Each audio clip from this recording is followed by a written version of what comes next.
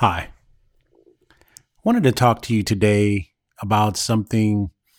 It's been really heavy on my heart. And what I'm trying to figure out is I've been sitting down with a lot of clients lately during the pandemic. Well, actually, we've been sitting down virtually and I've been going through their portfolios. And I got to tell you, I'm a little disgusted. And that's a big word to use off of someone else's portfolio, but it's really about looking and seeing that they just didn't tend to it. It's almost like, you have a car and you just drive it and drive it because you don't know that it needs an oil change, right? It's just, well, I was just driving until something happened and then I would bring it in and then it get it worked on. And that's just bad business. And I remember we were in the military and I remember back and I was 18 years old and they sent me over to Germany, right? And in Germany, I had never seen snow before, and it was just a different experience. Never been on the autobahn before, and one of the things that I noticed is every day they had us going to what we would call the motor pool, right? And the motor pool is where we had all of our vehicles. Every single vehicle we had in our company was in the motor pool. And every day we didn't have, after we did our physical training every day, we would line up, everybody would eat breakfast. The first place we had to go was to formation in the motor pool, right? Out of all places, we could meet in front of the company, we could meet behind the barracks or something like that. But every day we met in the motor pool.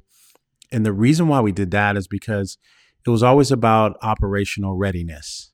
And what we would do is we would perform what's called PMCS. And I still remember preventive maintenance services on all of our vehicles. And the funny thing about PMCS is we never wanted to do it because we always felt like it was something we just had to do. It's like, man, I got to do PMCS today.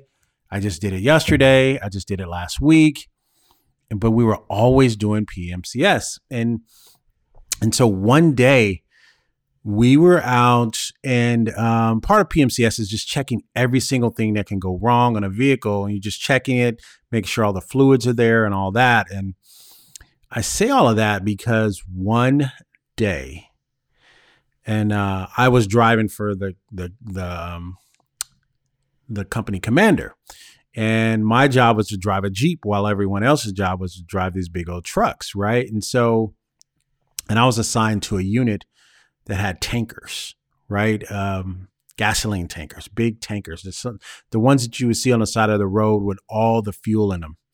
And so we were out on a training exercise, and we got stuck in a snowstorm going up to a training site.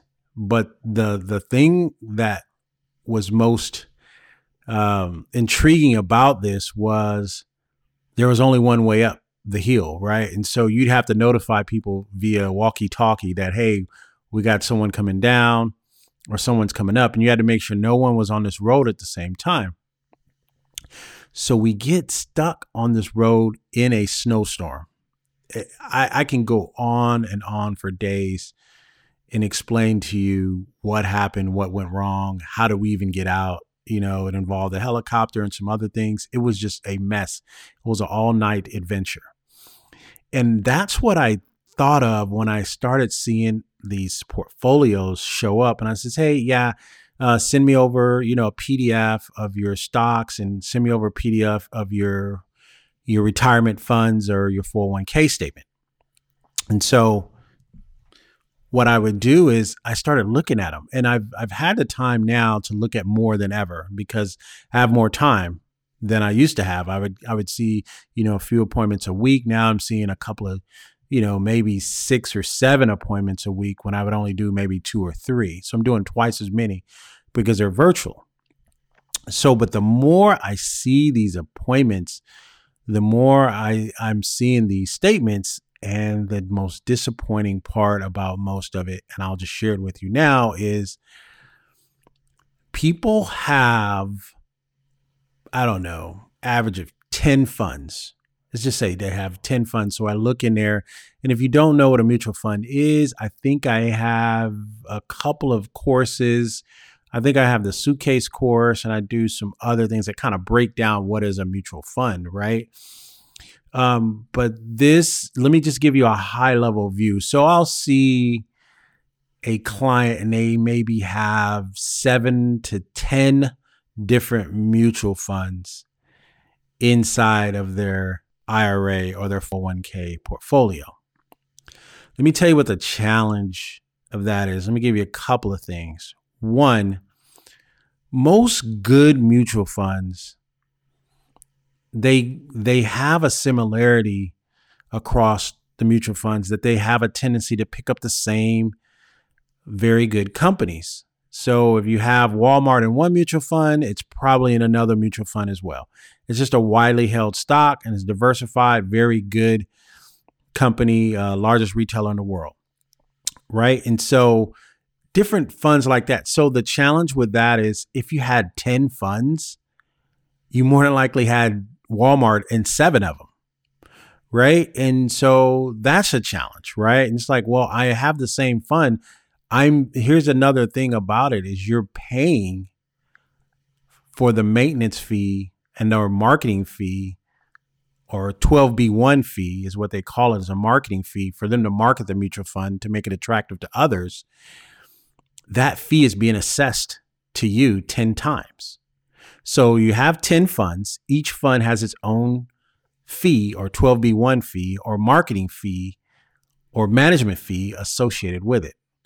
And so you're paying that times 10. So you're paying to own one stock 10 times and paying for it 10 times, right? And so, that's one of the challenges in having and not knowing the way to structure your portfolio for maximum optimization, right? And that's one of the things that I've learned how to do early on. And in my training and some of the schools and the certifications I got, it says, hey, here's how you break down a mutual fund. Here's how you know that there's no overlap in that mutual fund.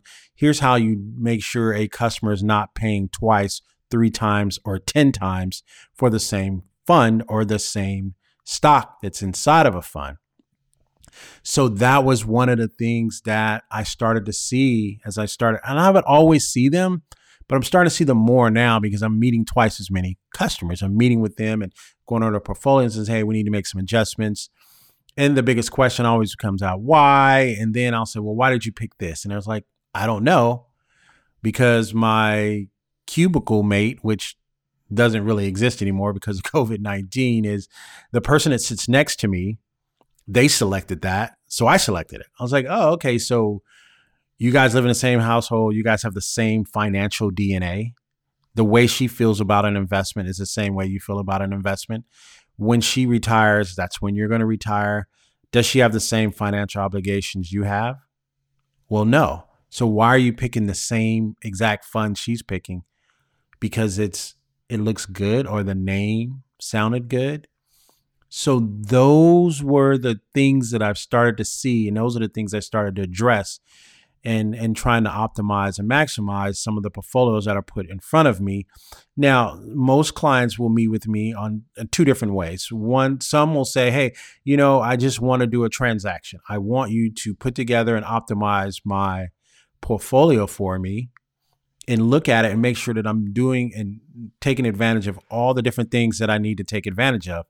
And so once I do that, so that is the one of the things that I used to do. And when clients meet with me, they meet me on two occasions. One is transactional, and I'm just repeating myself because I lost the train of thought, is they meet with me on transaction. Can you put this portfolio together for me? All I need you to do is this: look over my 401k, see if I'm maximized, see if I've done the things that I need to do, right? And so I'll meet with them on a transactional basis. I'll charge them a fee, and I'll just put together a report for them and let them know where they should be and give them some advice on where they need to be moving and some things they need to eliminate and some things they need to add to their portfolio. Then I have, which that's a little bit more because those are one-offs, right? So, but I like to engage in relationships, right? Which are less expensive, but they get me for a longer term and a longer period of time. I do lifetime coaching for people, or I do retirement coaching. I coach people to retirement, and they say, "Hey, I'm 7 years out." I said, "All right, let me coach you to a successful retirement and making sure that you make the right moves. Anything shows up in the mail that you're unsure of, send that over, drop that in your Dropbox. I'll take a look at it on my end, things of that nature." So there's two types of clients that I meet with. It's transactional, right? Which I don't have a problem with. And then they're relational, right? The relationals is less expensive. Transactions are a little bit more. But do I have some transactions that turn into relational? Absolutely, right? They find out how good of a job I did, then they want me to optimize their husbands or their kids and things of that nature. So anyway, so those are the types of things I do. But what happened is I'm seeing these portfolios, again, have the multiple funds in them. That's a major red flag, right? I'm right off the bat, and I says, "Hey, here's what you got. You got this wrong, that wrong, this wrong, that wrong, this wrong. But you have this right and that right, right?"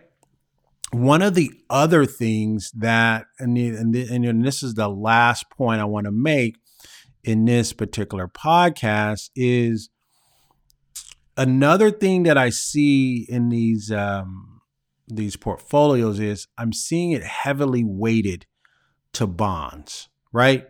And if you've ever sat in one of my classes, or I do have some grad students out there, they still listen to me, even when my kids don't listen to me, right? So that's the funny thing about it, is I still have grad students that listen to me. And so the things that I've shared with them and some people that I've shared with at some of the workshops and seminars I've done all over the United States is, I always tell people, I say, listen, you cannot retire off of bonds, right? And to break bonds down, or just so that you know the difference between a stock and a bond, just on a high level, right? Bonds are debt, stocks are equities, right? And so when you hear the two together, that's because they go together, right? You can't have stocks without bonds. You can't have bonds without stocks. One is going to get you the growth and going to get you the movement, and the other one's going to get you some, what we call in our industry, downside protection, right? And when you're buying other people's debt, in the form of a bond, right? My word is my bond. If I say I'm going to pay you, I'm going to pay you. That's where that term comes from. But bond is, you're buying municipality debt, right? You're buying a hospital debt. You're buying a bond that's been issued by a state, right? And the state says, "Hey, we're going to get these 30-year bonds. We're going to get everybody's money up front now, and we're just going to pay them interest payments over the next 15 to 20, 30 years." And so bond brings you in the income underneath the bottom. The equities go for the growth. So your stock goes for the growth, bonds goes for the income. Here's the challenge with bonds. And it depends on what kind of bonds you buy. I think I did my retirement exit. I did a series on that on one of the blogs that I wrote. And so I'll try to start bringing over some of my blogs into the Financial Evangelist system here. So I'm trying to bring some of the things that I used to do on an individual basis, where I just purely talked about retirement.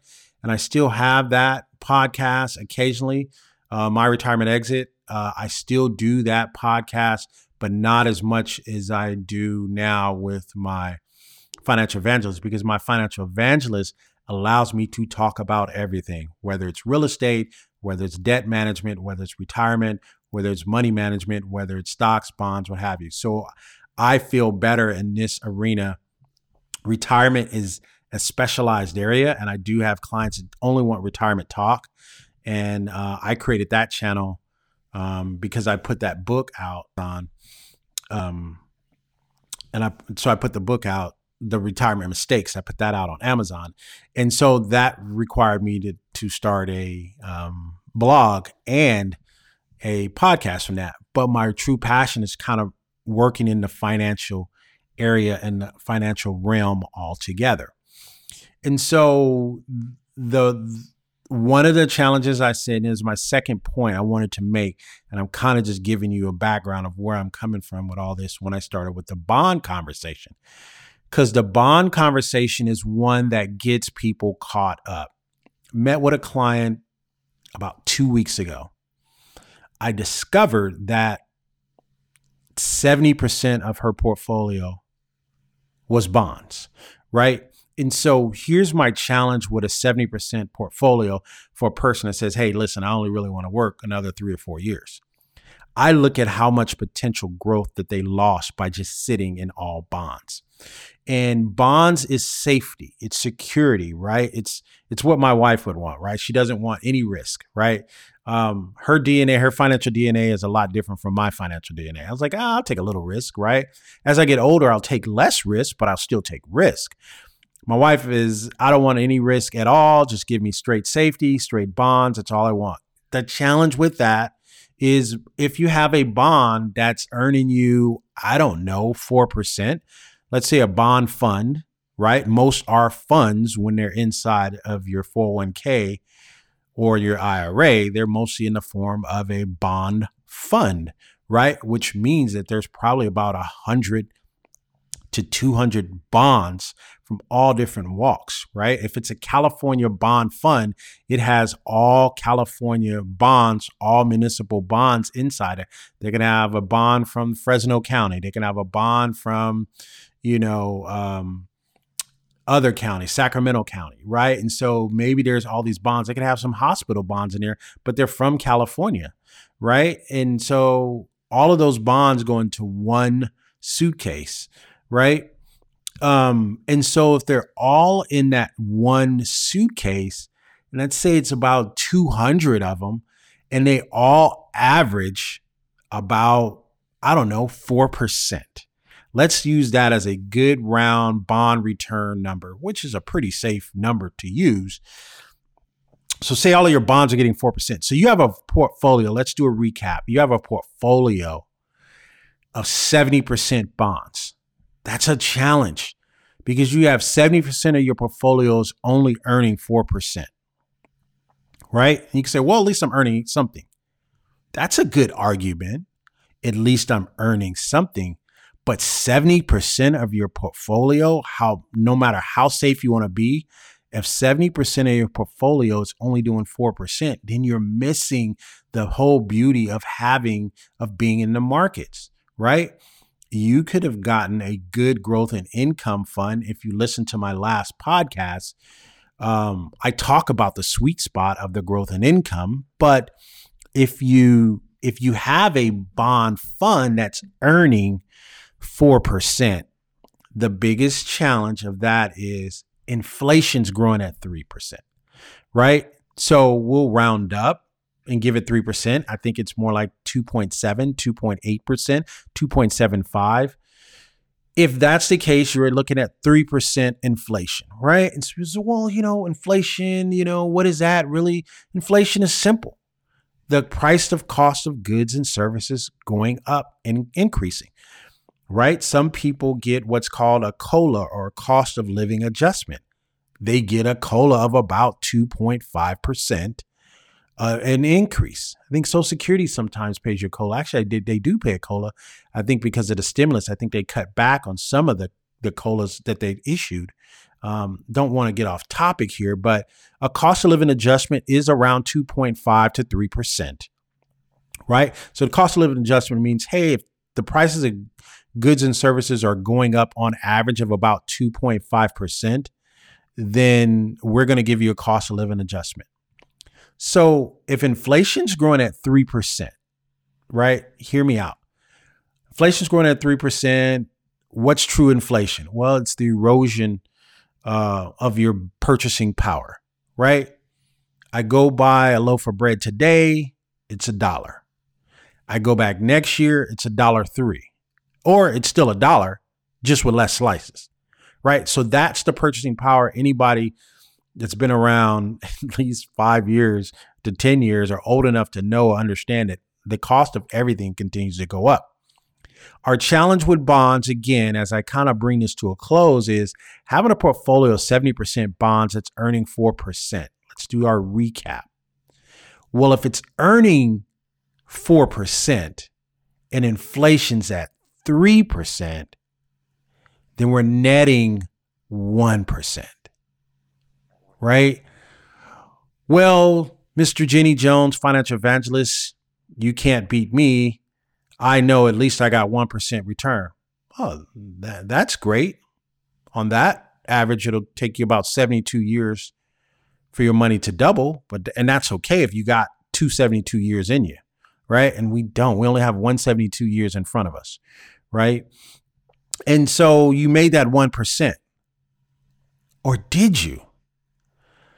If your portfolio is spread out between 10 funds, each fund having a management fee and a marketing fee, that's gonna eat into that 1% that you made. Follow me here. You made 1%, you netted 1%. Inflation grew at 3, you made 4, you netted 1%.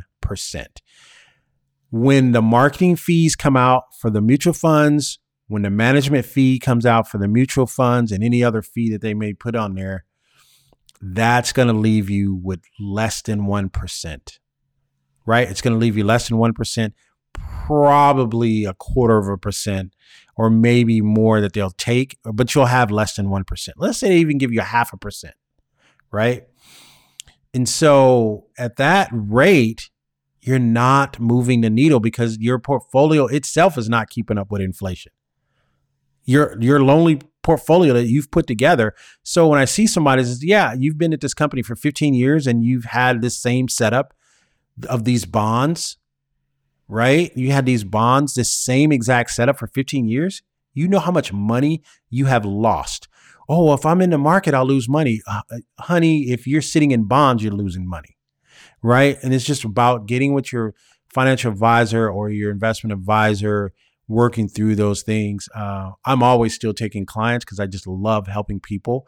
Reach out to me if you can and connect with me. But I wanted to share that with you. Those are the things that have been really bothering me. And it goes back to my stories of being in the military and just doing this preventive maintenance on your portfolios.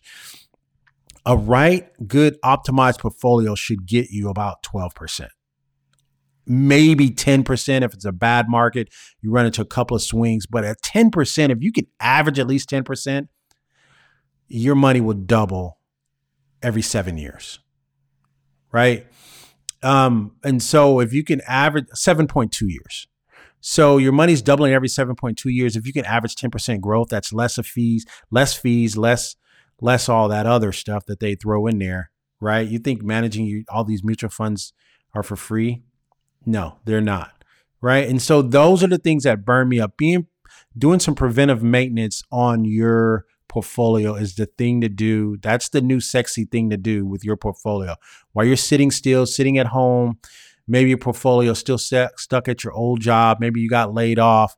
It's like, listen, I got laid off. I'm on unemployment, or I'm doing driving and delivering food or what have you. I want my money to be working, right? Or if I'm sitting at home and not on my own treadmill, I at least want my money to be on a treadmill moving faster than it should be. So I do have a couple of deals and different specials. I'm always running something new. Make sure you subscribe to my newsletter.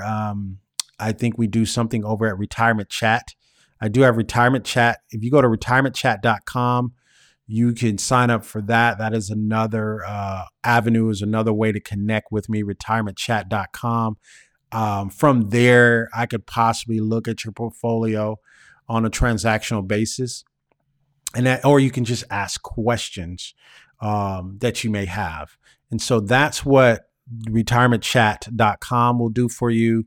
I have a lot of big things coming up as far as there's going to be some ways you're going to be able to reach out to me and work with me through ITV, through the Ruco box, through Apple app. I have a lot of things coming out for the people that are following the Financial Evangelist. I'm excited to share with you what I just shared with you on this evening, but that's one of the things that burned me up. So if you ever schedule an appointment with me, you better make sure that I don't see that.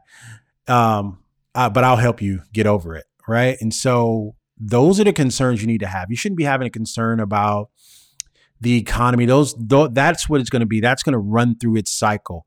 You just need to be in position to make your money work and run as hard as it needs to run at this case in time.